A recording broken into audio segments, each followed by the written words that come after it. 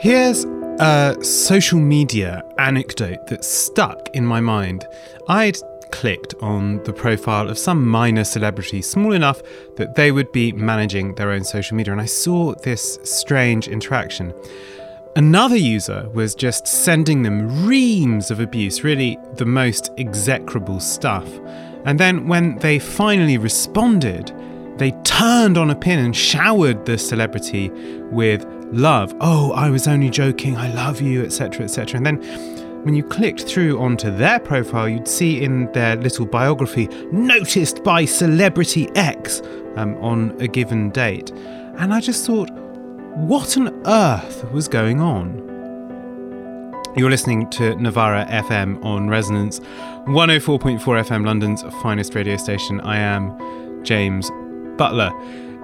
Social media examples are always hyperbolic, of course, and pity the thinker who bases all their thinking on whatever pathology has been thrown up by Twitter. And yet, one reason this example has stayed with me is that the desire to be seen, the desire to be recognised, the desire to be visible does seem so much a part of our contemporary culture and thus our politics. But seen and recognised by what? And how? And if that's been a feature of our culture for a while, what has the advent of the platform, the rise of surveillance capitalism and the slow degradation of the public sphere done to it? Political theory nerds might recognise some of this as the theme of the so-called recognition debates at the end of the last century. And that's a theme that's been picked up recently by Will Davies, Professor in Political Economy at Goldsmiths and long-term friend of this show. He's written about it in a recent piece in the New Left Review, which picks up on that question of recognition and its transformation into the economy of reputation in our digital age. And unlocking this complex of motivations and psycho-political needs might just point us to new answers on the question of so-called cancel culture and why apparently prosperous people claim to be left behind, and even who can manipulate the need for recognition to powerful and reactionary effect. But first, I asked Will just to explain a little bit about where these ideas come from, about that first emergence of the concept of recognition in politics. I mean, the article itself starts by discussing a series of debates that went on within critical theory in the 1990s, led by people like Charles Taylor, Axel Honneth, and Nancy Fraser, who then ended up in a kind of critical exchange with Honneth in the early 2000s. And I guess that for some of those thinkers, the idea of recognition, which is where my piece starts, is a concept that they take particularly from Hegel, but is seen as being something that becomes a political, and I think for Honneth, a psychological problem of liberal modernity from the 18th century onwards, from the time of the Enlightenment onwards. And what I think they take from Hegel is the argument that the society as imagined by liberal philosophers and liberal economists, in which we are all sort of atomized individuals, bearers of rights, engaging in free, self-interested exchange in markets and this sort of thing, and of course these arguments are still alive today amongst liberals, is that is fine up to a point, but it is not sufficient for full personhood, that there is an aspect of human beings which requires them to be recognized by other people, that it's not enough to simply have welfare enhancing exchanges in markets, to be recognized within the legal system as a human being, which of course we know that liberal societies have not even necessarily been consistent in upholding that form of recognition. But there is also the need to be recognized for who one is, for one's identity, for one's culture, for one's cultural and political contribution to society, and that form of recognition is not something that can ever be simply kind of contained within a constitution, within a document, or within a set of rules for the market, but is something that involves dialogue, and relationships fundamentally.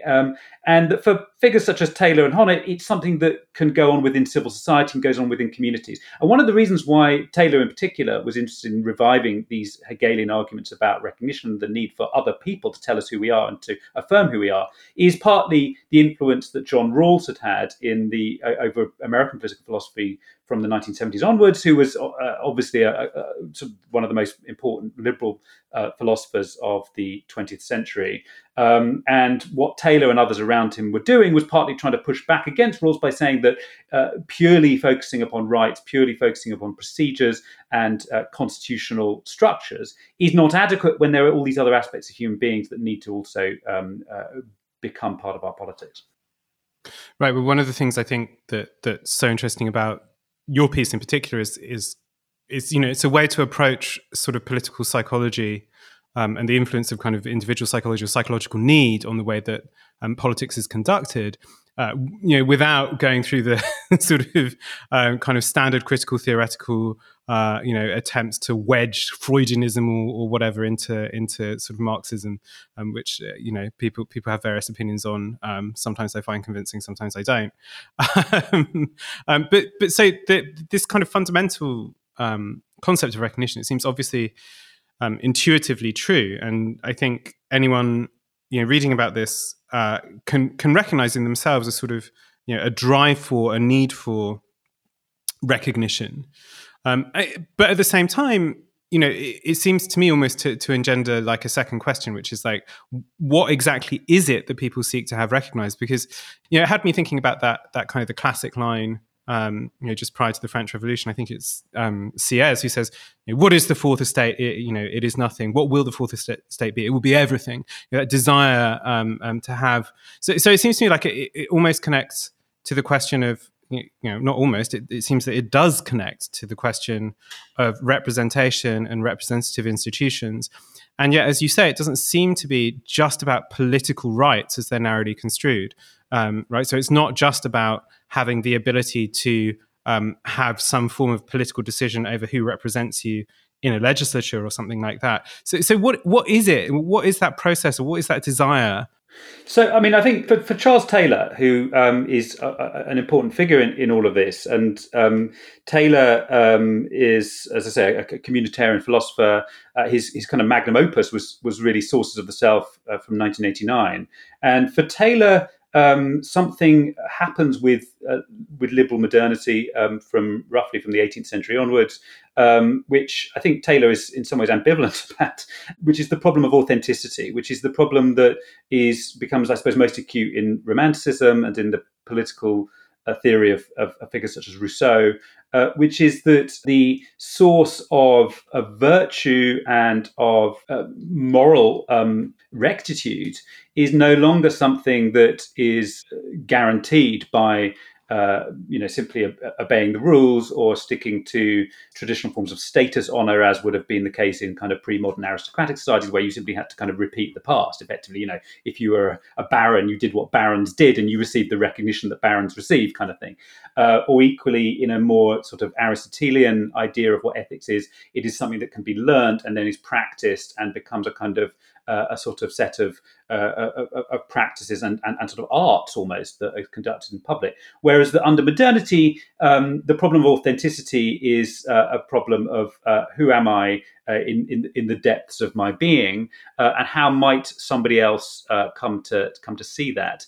Now, for Honnett, he's quite interested in the family, actually, because in some ways, and this is sort of does come back to psychoanalysis in some ways, is the first source of recognition that is most important to constructing us as human beings is the love we receive within the family, and of course there's psychoanalysis in some ways is premised upon all of the sort of ways in which that goes wrong within civil society, and it's civil society rather than within representative democracy. And in that sense, it's civil society as a space of direct democracy, if you like, or of social movements, in which people come together out of a shared sense of some type of demand, some type of injustice, But in particular, and this is where someone like Nancy Fraser is interested in the rise of what are often called the social movements or the New Left from the 1960s onwards, of movements within civil society in which some form of moral harm, some form of misrecognition on the basis of gender, of race, of sexuality, of other forms of identity and other questions of who one considers oneself to be, that civil society becomes a space in which claims of identity start to become mobilized, not just in order that they become recognized by other people who share that identity, but they become mobilized on the basis of making demands of the majority or of the state or of the market, which are perceived not to have been met in some ways. And that is really what, the civil rights and which of course civil rights movement was also or primarily a movement for the for legal recognition. But it's not just legal recognition; it's also the recognition of that harms have been done. It's the recognition that someone's humanity has been diminished, and it is ultimately the demand that someone's full humanity now become appreciated.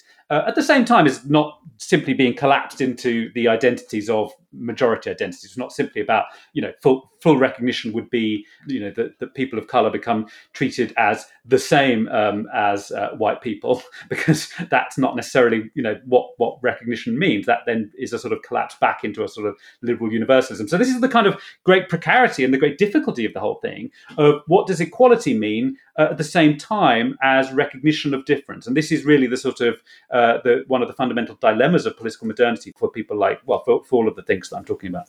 One of the arguments you make is that these arguments arise at a particular moment in the 20th century. So this kind of turn in critical theory arises exactly at the moment where the two contending global forces, free market capitalism, socialism of various kinds, are both kind of collapsing or seem not to deliver on their promises in the way that perhaps some of their adherents might have expected. And so out of that, we have these kind of, there emerges this kind of discourse around, around recognition, around identity, around this tussle of claims about recognition and misrecognition. And so I guess my question, is how far is this now kind of just the foundation of the way in which politics is done, I guess, particularly in the developed world? Yeah, I mean, I think Charles Taylor writes a very influential article in, 1992, The Politics of Recognition, same year as Hat Honnett's book on the struggle for recognition. Nancy Fraser's article in the New Left Review, Recognition Revisited, is 2000, and then a few years after that, she and Honnett have this kind of argument in a book which was published by Verso, I think, in 2003. And I find a lot of this debate very interesting. And as you say, it's partly that one of the things I mentioned in the piece is that, and it's difficult, this language has now been so sort of polluted by the right-wing press that as soon as you start talking about identity politics and questions of grievance, immediately that sort of sets alarm bells ringing that this is being sort of, this language is being used in a pejorative fashion. And I think we have to just sort of try not to let that kind of get inside our heads too much. Otherwise you end up sort of, being dragged onto the turf that Douglas Murray wants you to fight on. But it is the case of, Francis Fukuyama, who is a more serious thinker than Douglas Murray. I mean, he's also written the book he wrote really in response to the rise of Trump, was kind of arguing that there is a kind of almost a sort of a surplus of recognition demands, that liberalism has lost its way because it's become overly sensitive to recognition demands. And, of course, recognition demands and identity politics is very powerful on the right as well as what we think of as on the left, because after all, ultimately, what is Trumpism other than a form of white identity politics? It's not exclusively that, but that is a big part of what it's about. Is the mobilization of discourses once associated with minority identities and denigrated identities, and it is picking those discourses up and using them on behalf of majority identities and traditionally dominant ones. And that gets you a long way to understanding what has sort of happened in the case of the return of nationalism, or the reconfiguration of nationalism in recent years. I suppose the 1990s is a time that often was seen as, terms like postmodernism get used. I mean, I suppose there was at least a questioning of what are the grounds of critique. From what stance does the critic begin? From what stance does the radical critical theorist start from? And of course, if you're Perry Anderson or someone like that, you don't worry too much about these things because you carry on doing your history, and you carry on searching for the forces that are really driving everything, and that type of Marxism will persist through thick and thin, really. But I think that what happened among some critical theorists is an attempt to try to include the claims of those who were suffering, those who were the claims of injustice, and the demands for recognition that actors themselves, that the political movements, that particular individuals and identity groups and so on, that those demands and those appeals to justice, hearing them, recognizing them, and potentially meeting them must be a part of what a just society consists of. And even when those demands do not seem to have anything to do with capitalism or the economy, that recognizing them and recognizing that they have some kind of authority of their own is something that any critical theory and any emancipatory project needs to do. Now, that is kind of quite troubling from the perspective of Marxism, partly because, a lot of those demands get expressed via the language of the market. It might be, saying, if only we could fix the gender pay gap, then we'd have sort of overcome some particular form of patriarchal injustice. Now, I'm not saying anyone is saying just that, but there is that kind of what sometimes called neoliberal feminism, which effectively channels demands for justice via the market primarily, and I suppose in some cases almost exclusively. Nevertheless, that is, I think, what some of these thinkers were doing in the 90s. I've always been quite sympathetic to aspects of that. I mean, it's also quite influential over the school of social theory and sociology that has influenced quite a lot of my work, which is the convention school of Luc Boltanski and others, for whom, there is a kind of, I suppose, a sort of theoretical humility of trying to recognize that academics and scholars and critical theorists aren't the only people with a sort of perspective in the world, aren't the only people who sometimes think that there is injustice around, that the experience of injustice is actually a component part of how injustice works. And I think that's one of the central claims that people like Honneth and Taylor and others were doing. And in a way, it is that sort of search for a new premise, a new grounding upon which critical theory can rebuild. I mean, Fraser's argument back against Honneth was, if you don't recognize that capitalism and the market has actually a sort of an exceptional capacity to exploit and to dominate, then there is the risk of lapsing into what she calls a kind of vulgar culturalism, which is where effectively as soon as someone stands up and says, I am suffering, I am misrecognized, then you have to grant them that has some kind of legitimacy, which I suppose is exactly how GB News or something kind of that is the business model is you just sort of go and you make claims of injustice and suddenly you have a sort of discourse. Yeah, absolutely. But the thing that's so almost prophetic about kind of Fraser's writing on this stuff is that it recognizes that this is exactly the way that this discourse is going to go. And the question that seems that seems to emerge from it for me is, what are the criteria by which you actually assess these claims? You talk about this in the piece.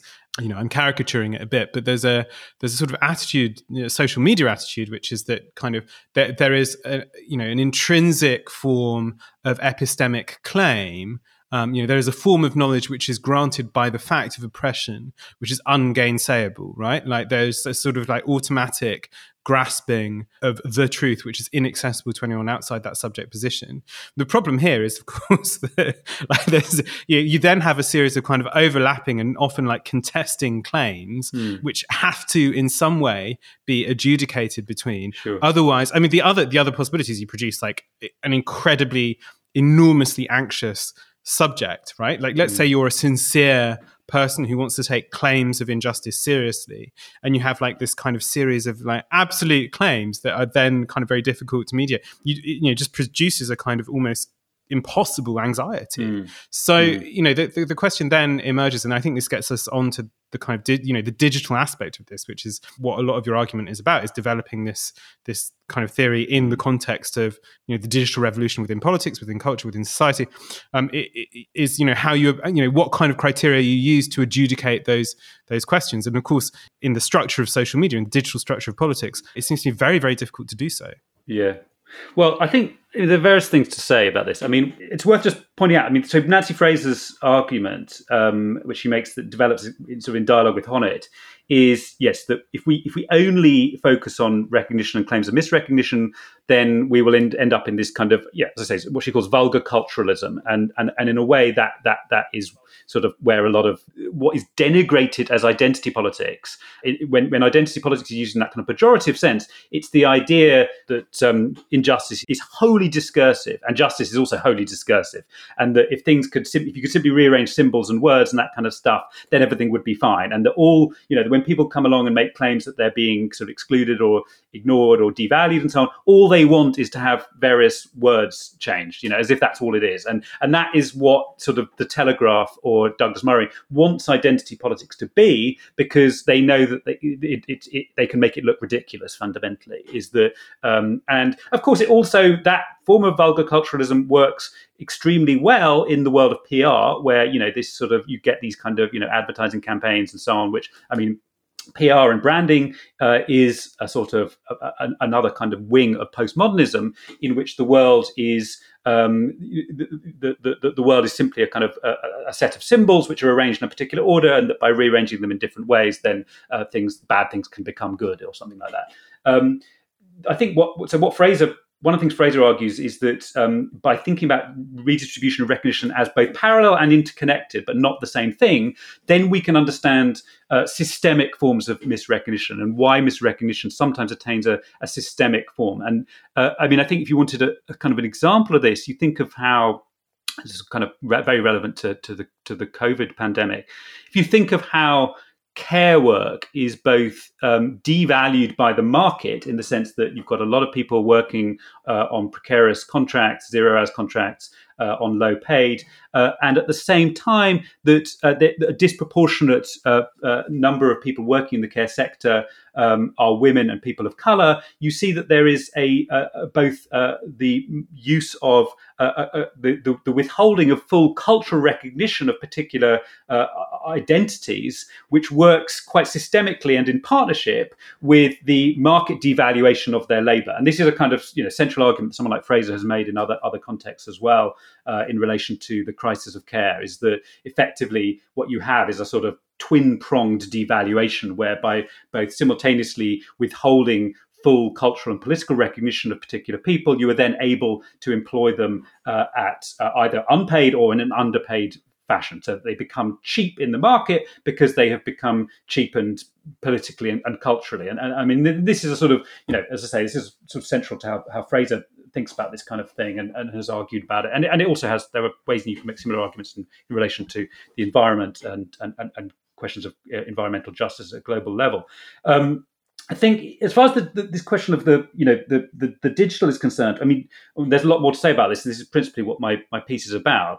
I mean, what I argue in the piece is that what occurs under platform capitalism, once we are conducting our civic, social, and economic lives on these grids of data collection and of where we are leaving constant data trails behind us, is a switch from a politics of recognition, which is something that emerges on the basis of commercial society in the 18th century, to a politics of reputation. And recognition is something that is relational. It's something which one person can give to me or withhold from me, or whatever it might be. Reputation is more triangular. Reputation is more what one encounters when Amazon says, oh, people who like this also like that, and people like you also like this.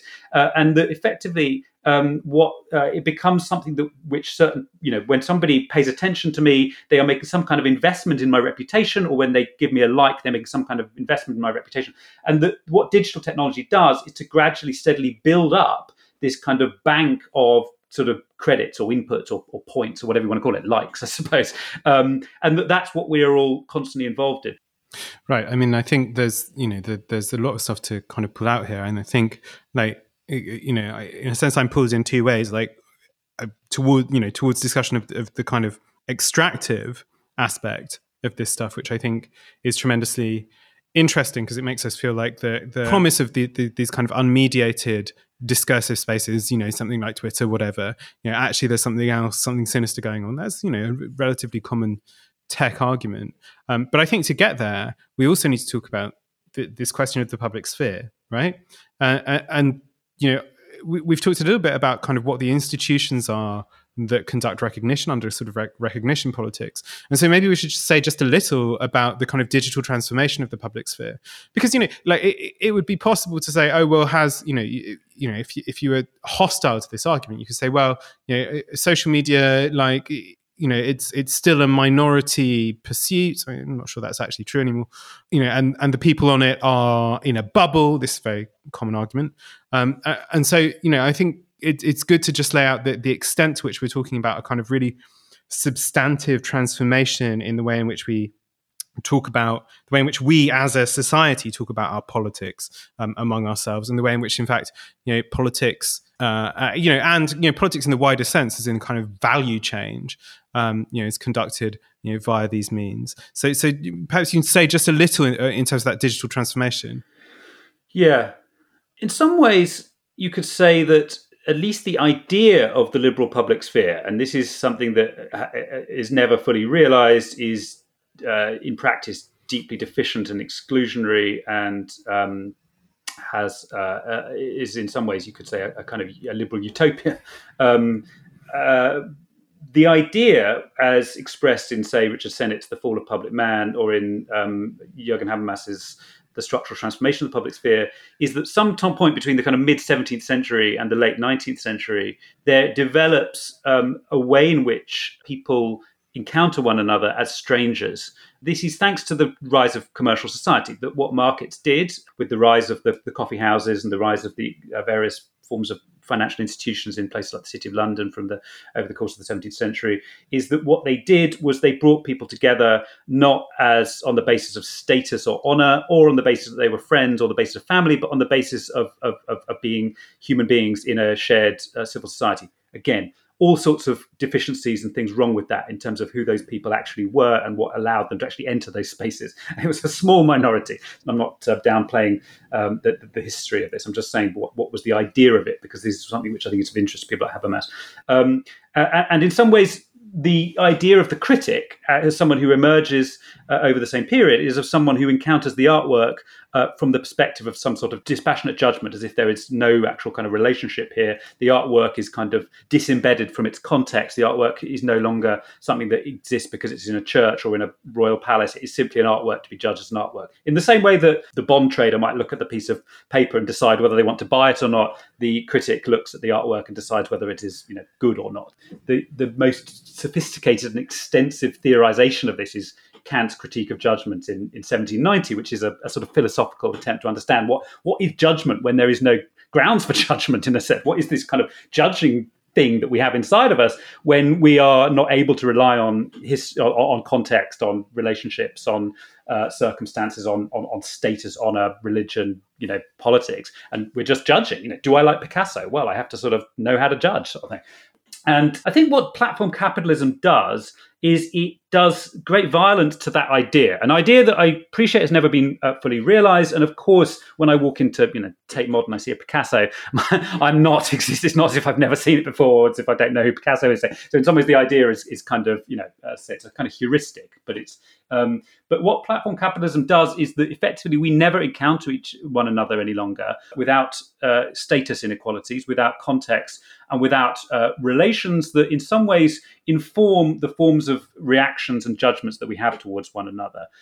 So Twitter being one obvious example, when two people have an exchange on Twitter, they bring with them, different quantities of followers. They bring with them different archives of what they've said in the past. They bring with them, different things in their, obviously biog, I guess you could say is the sort of minimal aspect of that. But equally, the way you interact with, I don't know, a restaurant via Deliveroo or whatever it might be, brings with it an archive, a history, a context, what other people have said, and that effectively this is producing, at least in principle, a different logic for the public sphere, in which everything becomes a kind of strategic move of one kind or another. So that, you and I are both Twitter users. There is the sort of all the different ways in which the like button can be used to mean lots of different things, but ultimately it might just be a sort of impulsive thing, but it can even be a sort of strategic calculation of some kind. So that everything becomes a kind of a way of rearranging the pieces in a kind of complex diagram, and all the pieces are connected in some way. So that idea that someone like Habermas and Sennett found so kind of sort of exciting and seductive, that emerges in those sort of salons and coffee shops of the 17th century, is suspended in favor of something that is closer to being more like the logic of the financial market rather than the logic of these kind of spot markets, where financial markets, as Keynes argued, are governed by what he called animal spirits. And the reason they're governed by animal spirits is that one of the reasons one buys a given stock in the financial markets is because lots of other people are buying it. One of the reasons it's possible to get huge loans to buy houses is because, in this sort of lunatic economy that we live in, there is this sort of perception that the price of houses is going to carry on rising. So that there is a sort of other people like this, therefore it's okay to like it kind of element to it. And this creates kind of bubbles, it creates herd behavior, it creates these kind of surges of sentiment, both up and down. But there is nevertheless a social logic to how value is attributed to things, which I think is quite represents a fundamental departure from that at least imagined or desired or in principle logic of that, someone like Kant was interested when he was writing about judgment. For me, the question is, if we think specifically in terms of politics, the way in which politics is now shaped by and conducted through these platforms, and it seems to me to pick up that question of autonomous critical judgment. Actually, you reference a really good piece, I think, by Christian Lorentzen, who kind of is examining the way in which as someone who writes about Like This or Die, I think it's called. Yeah, right. But this is the kind of task of the critic. Is transformed in this period. In that, like, there's a risk for doing bad things. The sense of having a kind of autonomous aesthetic series of criteria outside of the question of reputation. This is, I think, anyone who writes about politics has to make this kind of judgment about, not just in terms of kind of future employability, but like where the limit points are in terms of what you can raise. And it seems obvious to me that this has there's a disciplinary function, to social media, but also to to the wider kind of economy of writing, of kind of political thought, which operates not in the same sense that, say, historical membership of a political party might operate, in that, like, let's say you were a member of the Labour Party, you can only go and do your job as a member of the Labour Party and go and knock on doors or whatever. But now there is, there is a series of, and it runs in both ways, right? I mean, I think this is really visible over the past few years, where you had this huge influx of people into a political party who were, many of them were very, very online. There is no kind of tool for discursive management. You have this kind of political entity that then is also a kind of manager of opinion. And you start to see actually the ways in which this operates. I think, and this particularly becomes a problem for kind of constructive critical engagement, I think, where all forms of criticism, precisely because they operate in this reputational economy, are seen as forms of harm. Are seen as forms of like risk and damage. And I don't know what that does to politics, but it certainly doesn't look good to me. Yeah, I mean, it's harm, but it's also, I mean, I think, again, there's the sort of analogy to finance here. I mean, in the sense that, you talk about social media having this sort of disciplining effect on politics. I mean, in a way, that's what finance was celebrated for doing to corporations in the 1980s with the rise of shareholder value. Was that it's like, well, you better lay off a few staff, otherwise your share price is going to fall. You better invest in some sort of fiber optic cables, otherwise that'll pump up your share price. Pay your managers more and so on. So there's that, and I think that in a way, it's the idea is that effectively, I did a piece actually in the LRB, which they gave a typically LRB title where they pluck a sort of strange sentence out of the whole thing. Now you're on the editorial board. I'm careful what I say. It was called "Who Am I Prepared to Kill?" It came out last year, but. It was about the sort of binary logic of both social media and also of Carl Schmitt's politics, and sort of looking at how Schmitt was interested in a form of democracy which basically involved yay or nay. That he thought that the people had a role to play, but it consisted in sort of putting your thumb up or your thumb down. And of course, we now live in a culture of putting your thumb up or your thumb down, which is the culture of social media and the culture of real-time feedback. Because real-time feedback, unlike critical judgment is something that you can't do in real time. I mean, you need to spend some time reflecting. You need time to write. You need to sort of, to think and to have this moment to judge. Real-time feedback is a sort of like, yeah, that's good, no, that's less good, that's a bit more good. It's like the worm going up and down during presidential debates, which is the example I use in that piece. And I think that, yes, critique or a negative criticism becomes like a sell effectively in finance. It's like it's a sell, it's a thumbs down, and that's the problem. Is you're in a kind of binary thing of like, do I want to like this? Do I want to unlike it? Do I want to follow this? Do I want to unfollow this? Do I want to buy it? Do I want to sell it? Is it a yay or is it a no? And that's partly because of the temporal structure of the digital public sphere, in which is one of sometimes called the experience economy, where effectively, we remain immersed in these kind of environments where we are expected to feed back while something is still underway, and it's like, and I suffer from this as anyone else. I'm not sort of trying to be a snob about this, sort of watching TV while also tweeting about it at the same time, and not being able to kind of, whereas only 15 years ago, I might have watched TV and then written a blog about it the next day. And that would have been much closer to the idea of critical judgment than the idea of feedback. It might be a crap blog, but nevertheless, it obeys a different kind of temporal rhythm. So I think that's part of the difficulty that we face, is that, I mean, as I argue in the New Left Review piece that we're talking about, is that reaction becomes the sort of currency of asset investment or divestment. And actually, we haven't really kind of quite gotten to this, but I think that, in some ways, the politics of divestment in all of this is much more significant in lots of ways. There might be a disciplining effect in doing what's likable, which is what the Christian Lawrenson piece is about, like this or die. And it might be that people have to sort of, feel they have to say the right things and, behave in the right way and create the right kind of content in order to carry on getting the likes.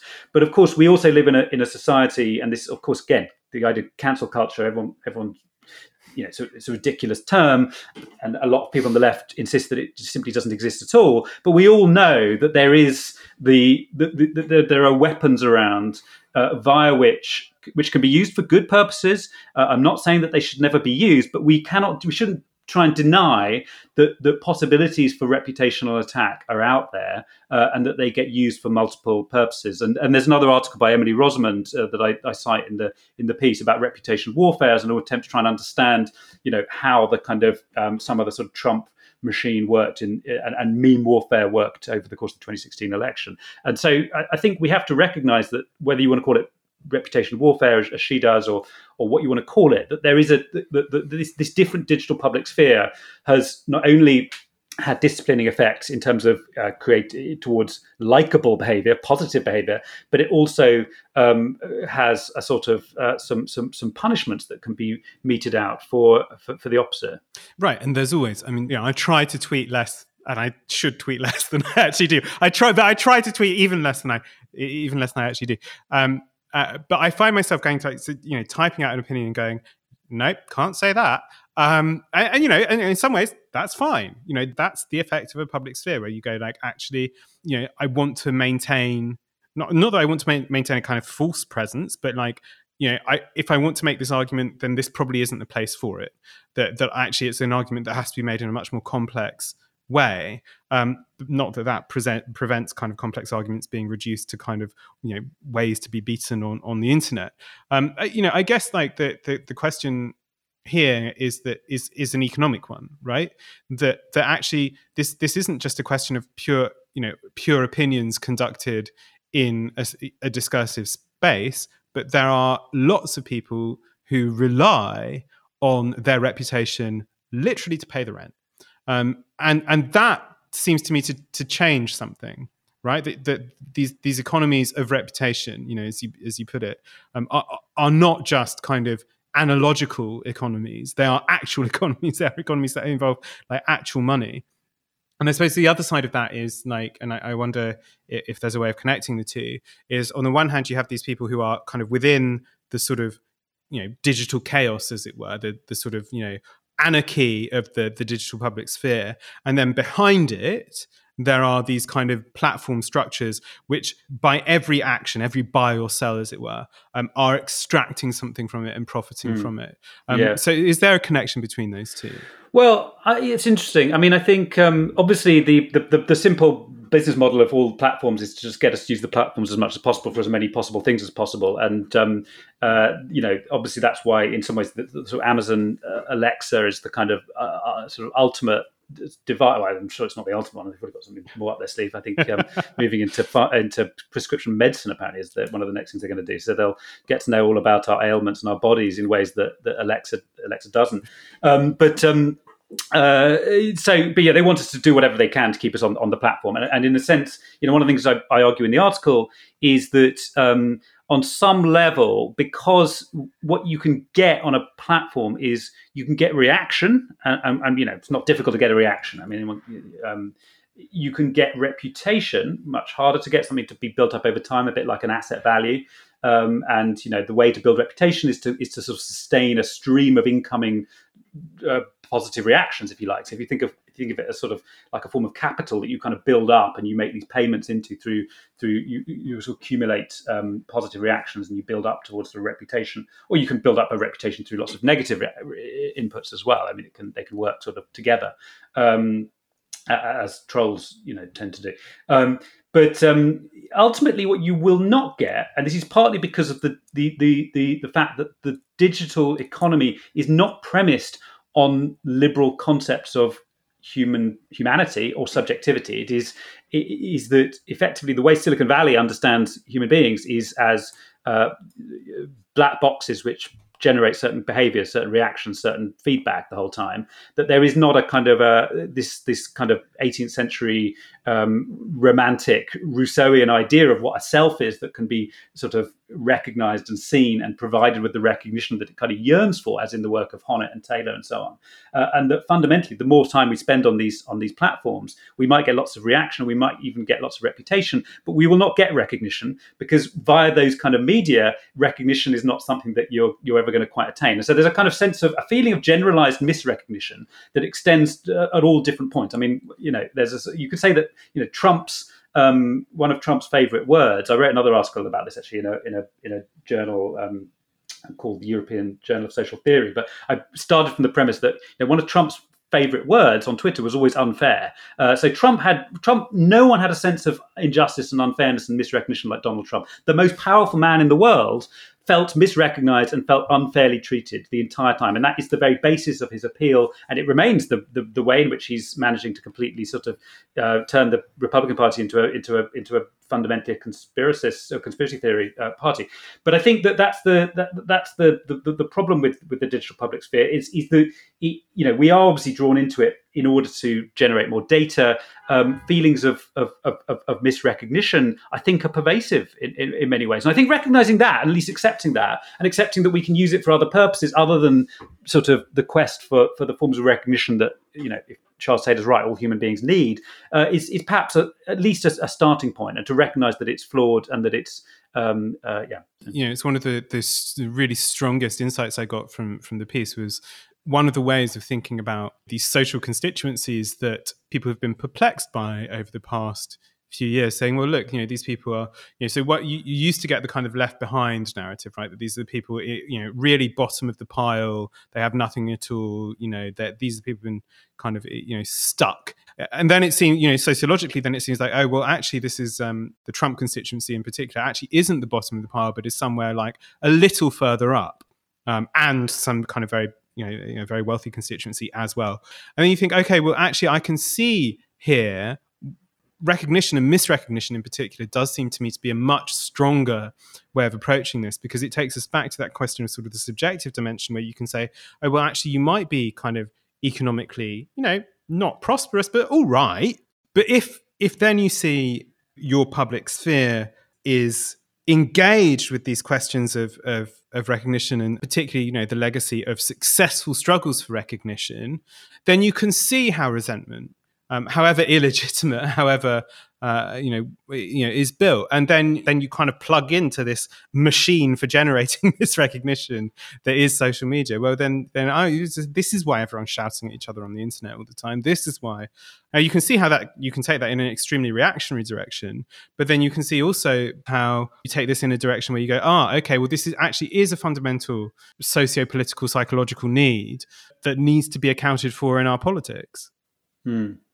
Yeah, I mean, I think that's right. I think that how the media can deal with that is another question. I mean, obviously, it puts the BBC in a very difficult position, because the BBC is now kind of constantly torn over whether it sort of, if it sticks to the cultural tastes and sort of.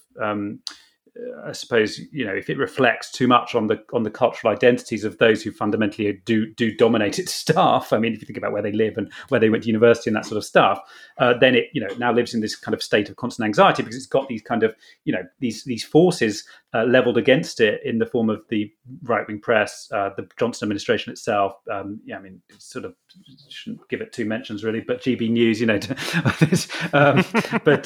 so they are now in this situation of sort of struggling to kind of try and start to sort of rebalance the kind of forms of recognition that they give, and this is sort of nonsense about flags and this sort of thing.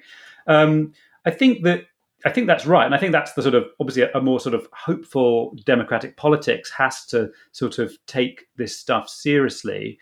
I think that I just want to go back briefly to something you were saying about the kind of interplay of the economic and the cultural, which again is something which comes out of Fraser's work quite strongly.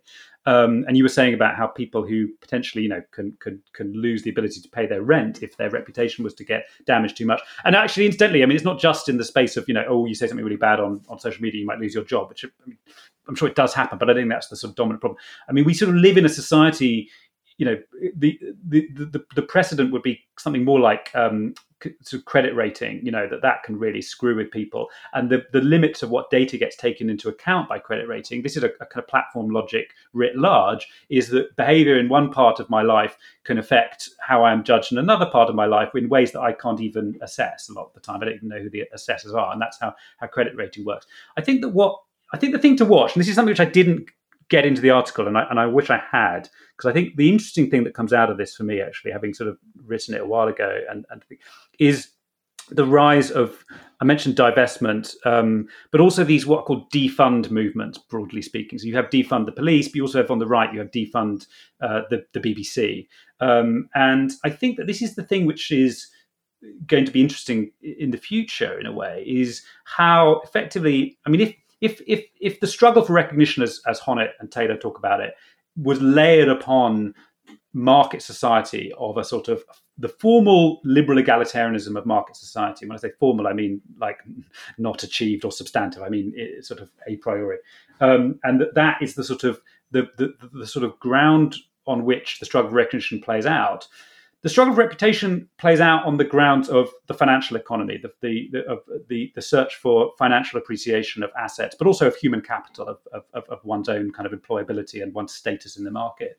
And the question is, how do these two things come together? How does the financial economy, the economy of where financial investments are made, interplay with this kind of reputation economy of various sort of movements that occur on social media platforms and elsewhere?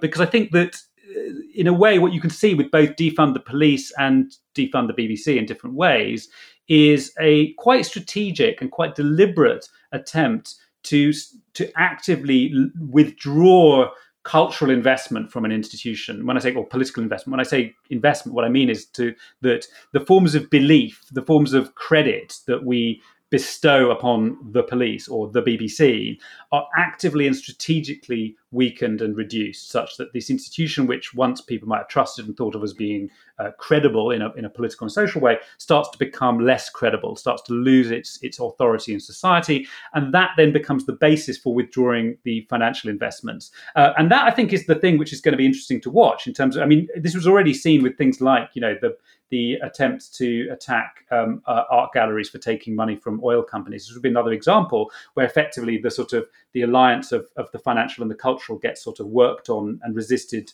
simultaneously. Now, the problem with that is, of course, you also get these kind of huge sort of overreactions that can happen by supermarket chains and that kind of thing, where they're worried that their whole brand can be can be destroyed within a few tweets. And that's where sort of a lot of kind of, woke capitalism and identity politics gets its kind of negative reputation, because you see, the brand managers of Tesco's or this sort of thing engaging in some rather sort of silly kind of online kind of, or saying some rather silly things online, because they're absolutely fundamentally what they're terrified of is a cultural divestment that leads to a market divestment. Mm-hmm. And I think that's the sort of political moment that we're in now. Right, and I mean this kind of politics is so available to that because, or at least in one transformation of it, it's so concerned with like the lexical, the symbolic, the representation, that it's, that these gestures, these kind of digital gestures, so easily available and cost, actually cost almost nothing. Yeah. Which leads us, to that question, which I think connects to some of the stuff you're saying here, which is just, that I'm left when I think about this, about the kind of, the ambiguous role of authenticity in this stuff, right? Like, that there is a desire in the reputation economy for a kind of authenticity, right? So you see, like the most successful, online entrepreneurs of the self, as it were, a horrible phrase that is, but their products are not the slickest. They're not like they have these endless streams of hours upon hours of just talking, often not terribly coherently. But there's something about a kind of a desire for the unmediated and the authentic, while at the same time there's a huge literature on the kind of false authenticity of the internet.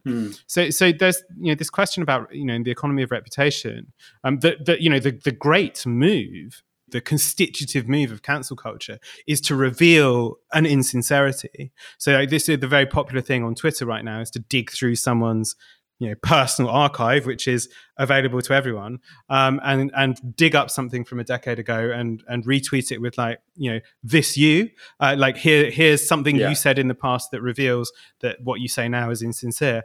And it can often be very funny.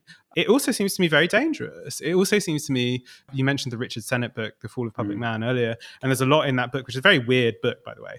But there's a lot in that book about the barrier between public and private, the barrier that there is a sort of sense of kind of taking the autonomous argument seriously as an autonomous argument rather than a kind of bearer of personal reputation. Maybe I'm just nostalgic for a time that I never lived through and didn't exist anyway. and this kind of largely fictional anyway. But you can see that, you can see how that desire for it would arise. Sure. Right? Yeah, no, of course. And I think it's interesting you talk about this sort of this you stuff. I mean, it's interesting because I was saying how what the digital economy differs from the idea of market society, the Enlightenment idea of market society, in that people no longer encounter each other as sort of isolated individuals. They always encounter one another within particular contexts of who else they know and who else is like what they've done and so on. But then there's a kind of that flips into a sort of, I suppose, a kind of mischief, sometimes a form of sadism, let's be honest, sometimes a form of genuine illumination of hypocrisy, which can be very useful, I think, sometimes. But it can, the problem is knowing which bits are sadistic and which bits are actually genuinely sort of enlightening of others' hypocrisy. And sometimes they're both. I mean, sometimes the people who are best at illuminating the hypocrisy of the powerful will probably do it for reasons of sort of personal gratification as much as for matters of political progress. And I mean, no doubt there are lots of superb investigative journalists out there over time who probably just have a deep loathing of the powerful, and they might be some of the most important diggers that have ever undermined power in certain points. So I think we need to recognise that we can't always isolate the best intentions. Sometimes there will be bad intentions which lead to kind of good political outcomes and so on. But I think that what that sort of this you sort of culture does is, on the basis of people in this particular bubble kind of know who one another is or know where they're speaking from and so on, is to play with what the internet can do like nothing else, which is to destroy context, so that effectively you just sort of it's a kind of context manipulation machine where you can cut out a sentence, or you can even cut out a clause in a sentence, or you can simply find a particular frame from a particular video and you can dump it into a different context, and you can do harm. It's rare that it's ever done to do whatever, to actually endorse someone. It's normally done in order to bring someone down. So I think that these things, absolutely, that's, you talk about the authenticity issue. I think there are two sources of authenticity online which are available, neither of which ever quite sort of delivers what the level of authenticity that we actually kind of want, as someone like Charles Taylor would argue. One is the archive, and having an archive that backs up who one claims to be and doesn't have any sort of skeletons in it, is a source of political authenticity. I've written before about the importance of, I'm not saying, I don't want to exaggerate it, but for example, the image of Bernie Sanders in a clash with the police during the civil rights movement, the image of Jeremy Corbyn being dragged away from an apartheid protest in London. These things are real. No one's claiming they're not real. They exist out there. They precede the social media economy and so on. But these are examples of how the inner thought, the inner feelings, the inner intentions of those figures seems to correlate to what they have in their archives, and that's the problem of authenticity. As I say, back to say Rousseau and the Romanticism, that it's like, well, what does this person really feel deep down? The second source of authenticity is the idea of the kind of accidental body language, if you like, what we betray about ourselves in the moment. You see this online as well. It's like, oh, look at how someone's currently looking at someone else. Look at the glare they're giving. This sort of idea that sort of our bodies and our faces and our body language betrays what's really going on. Now, this is also a sort of the epistemology of surveillance capital, incidentally, because that's why, Alexa doesn't just listen to what we say, it also listens to our tone of voice. It's why, you have this sort of neuromarketing industry, which tries to kind of pick up from what people really want on the basis of their brainwaves and so on. But politically, it has quite major implications, because it is possible to practice a persona. It is possible to practice real-time response, and that is Boris Johnson. Boris Johnson has been practicing Boris Johnson for 40 years, and the fact that he seems unpolished, and the fact that he seems natural, and that he's just Boris being Boris, is not an accident. He has been, there was that very good piece about Oxford by Simon Cooper in the FT a couple of years ago about how Boris sort of studiously practiced this sort of hair and this sort of strange kind of cartoon character, and that he really is the sort of perfect politician for this digital age, because he generates these kind of content and these clips and this sort of things that are sort of mesmerizing and hold your attention, and they don't really mean anything, but you kind of want to you'd rather look at them than look at Keir Starmer. There's a sort of, that's the thing, is they have they are magnets for attention and for reaction, both positive and negative, and in that sense kind of build up the sort of asset reputational value. And you might say Jeremy Corbyn, been on a hell of a lot of platforms in his life as well. He has a lot of what was seen about Jeremy Corbyn. He had practiced, not in the cynical way necessarily that Boris had, but he'd also had his own sort of, prehistory that allowed him to attain a kind of authenticity. So I think those are the things that are in play in this kind of reputation economy. But I think the question of doubt and the question of fake never entirely goes away. And that, this term fake that has become so sort of dominant in sort of coinciding with this kind of desperation for the authentic is, I think, telling of how we live with technologies, and we live with a sort of set of media that cannot deliver on their promises. There would be fantasies of just kind of, circumnavigating this politics, right? That the classic fantasy, the classic left-wing fantasy is that you can effectively forego politics altogether by having an extremely strong labour movement that then generates a politics of its own, via organisation. Let's assume that that's probably not true. if only because it's never actually worked. And the other would be a kind of fantasy of exit. I've read recently quite a lot of, they're a genre almost of these kind of tech writers writing about technology and social media in particular. And it's often very melancholic. It kind of explores the desire, the way in which it kind of structures and patterns the brain and desires. And, it's simply just almost everything about kind of one's individual dispositions. And it is often kind of laced with these kind of fantasies of just exiting the technological entirely. Right. And then always concludes with, but, I can't actually tear myself away. I don't think that's actually necessarily true. I think you can probably do it if you want to. There's just many, many disadvantages. And I think certainly on a general social and political level, it's probably impossible to exit entirely. But so then that leaves us with the question of recognizing that we can't escape this politics entirely. And your piece kind of ends with just a suggestion that there might be ways that we have to kind of think about going through it. So you mentioned kind of Black Lives Matter and its use of reputational capital, the prospect perhaps of sort of sabotage within the logic of reputation. And you mentioned, of course, the very brilliant Eric Olin Wright, whose last book kind of just starts to ask questions about the way in which you might rethink the platforms behind all this. So let's try and end on a hopeful note.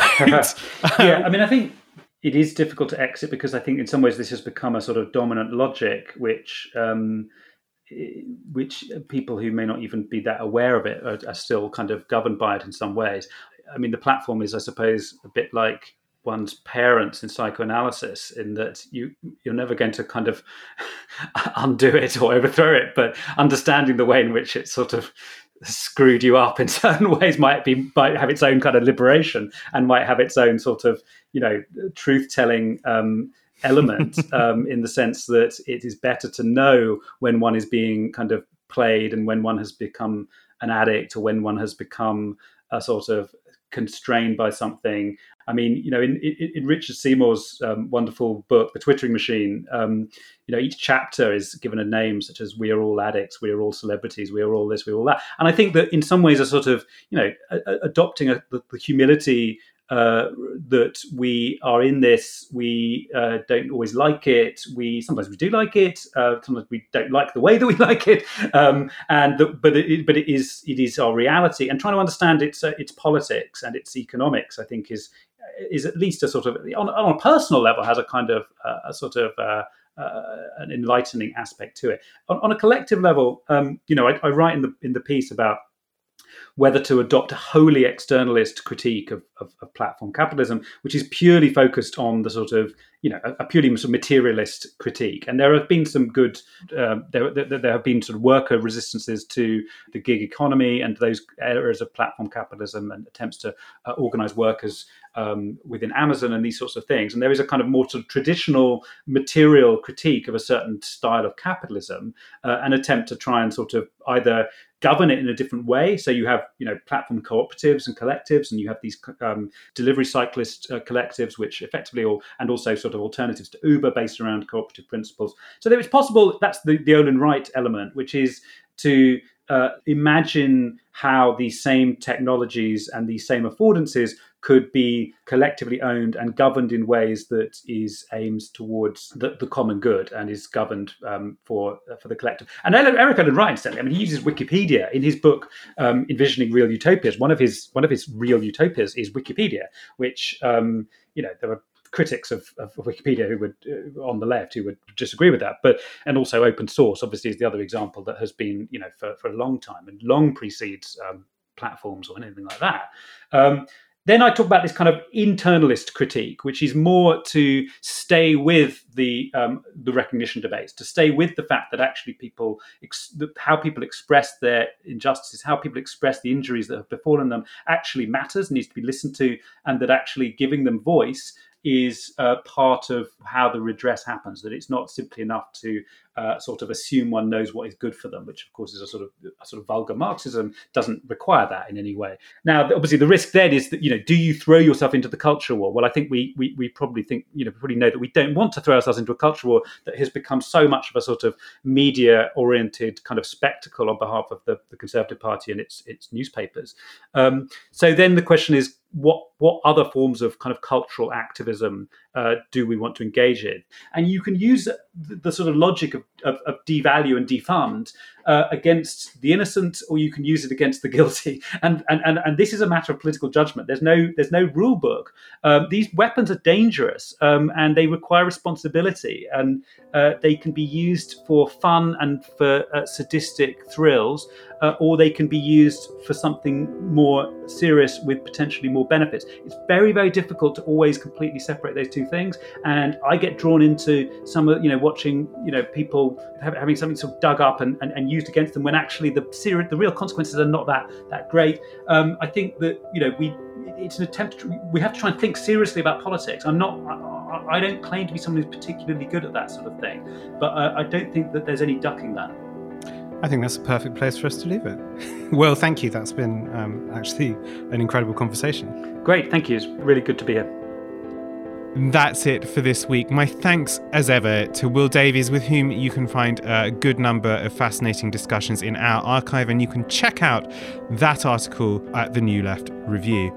Now, stay locked here on Resonance 104.4 FM as I bid you farewell to go subsume myself in the mire of recognition and reputation that is our mutual digital inferno. Notice me, senpai, as the kids say, or I believe they do. Anyway, this has been indisputably Novara FM. I have been James Butler, and I will see you soon. Bye-bye.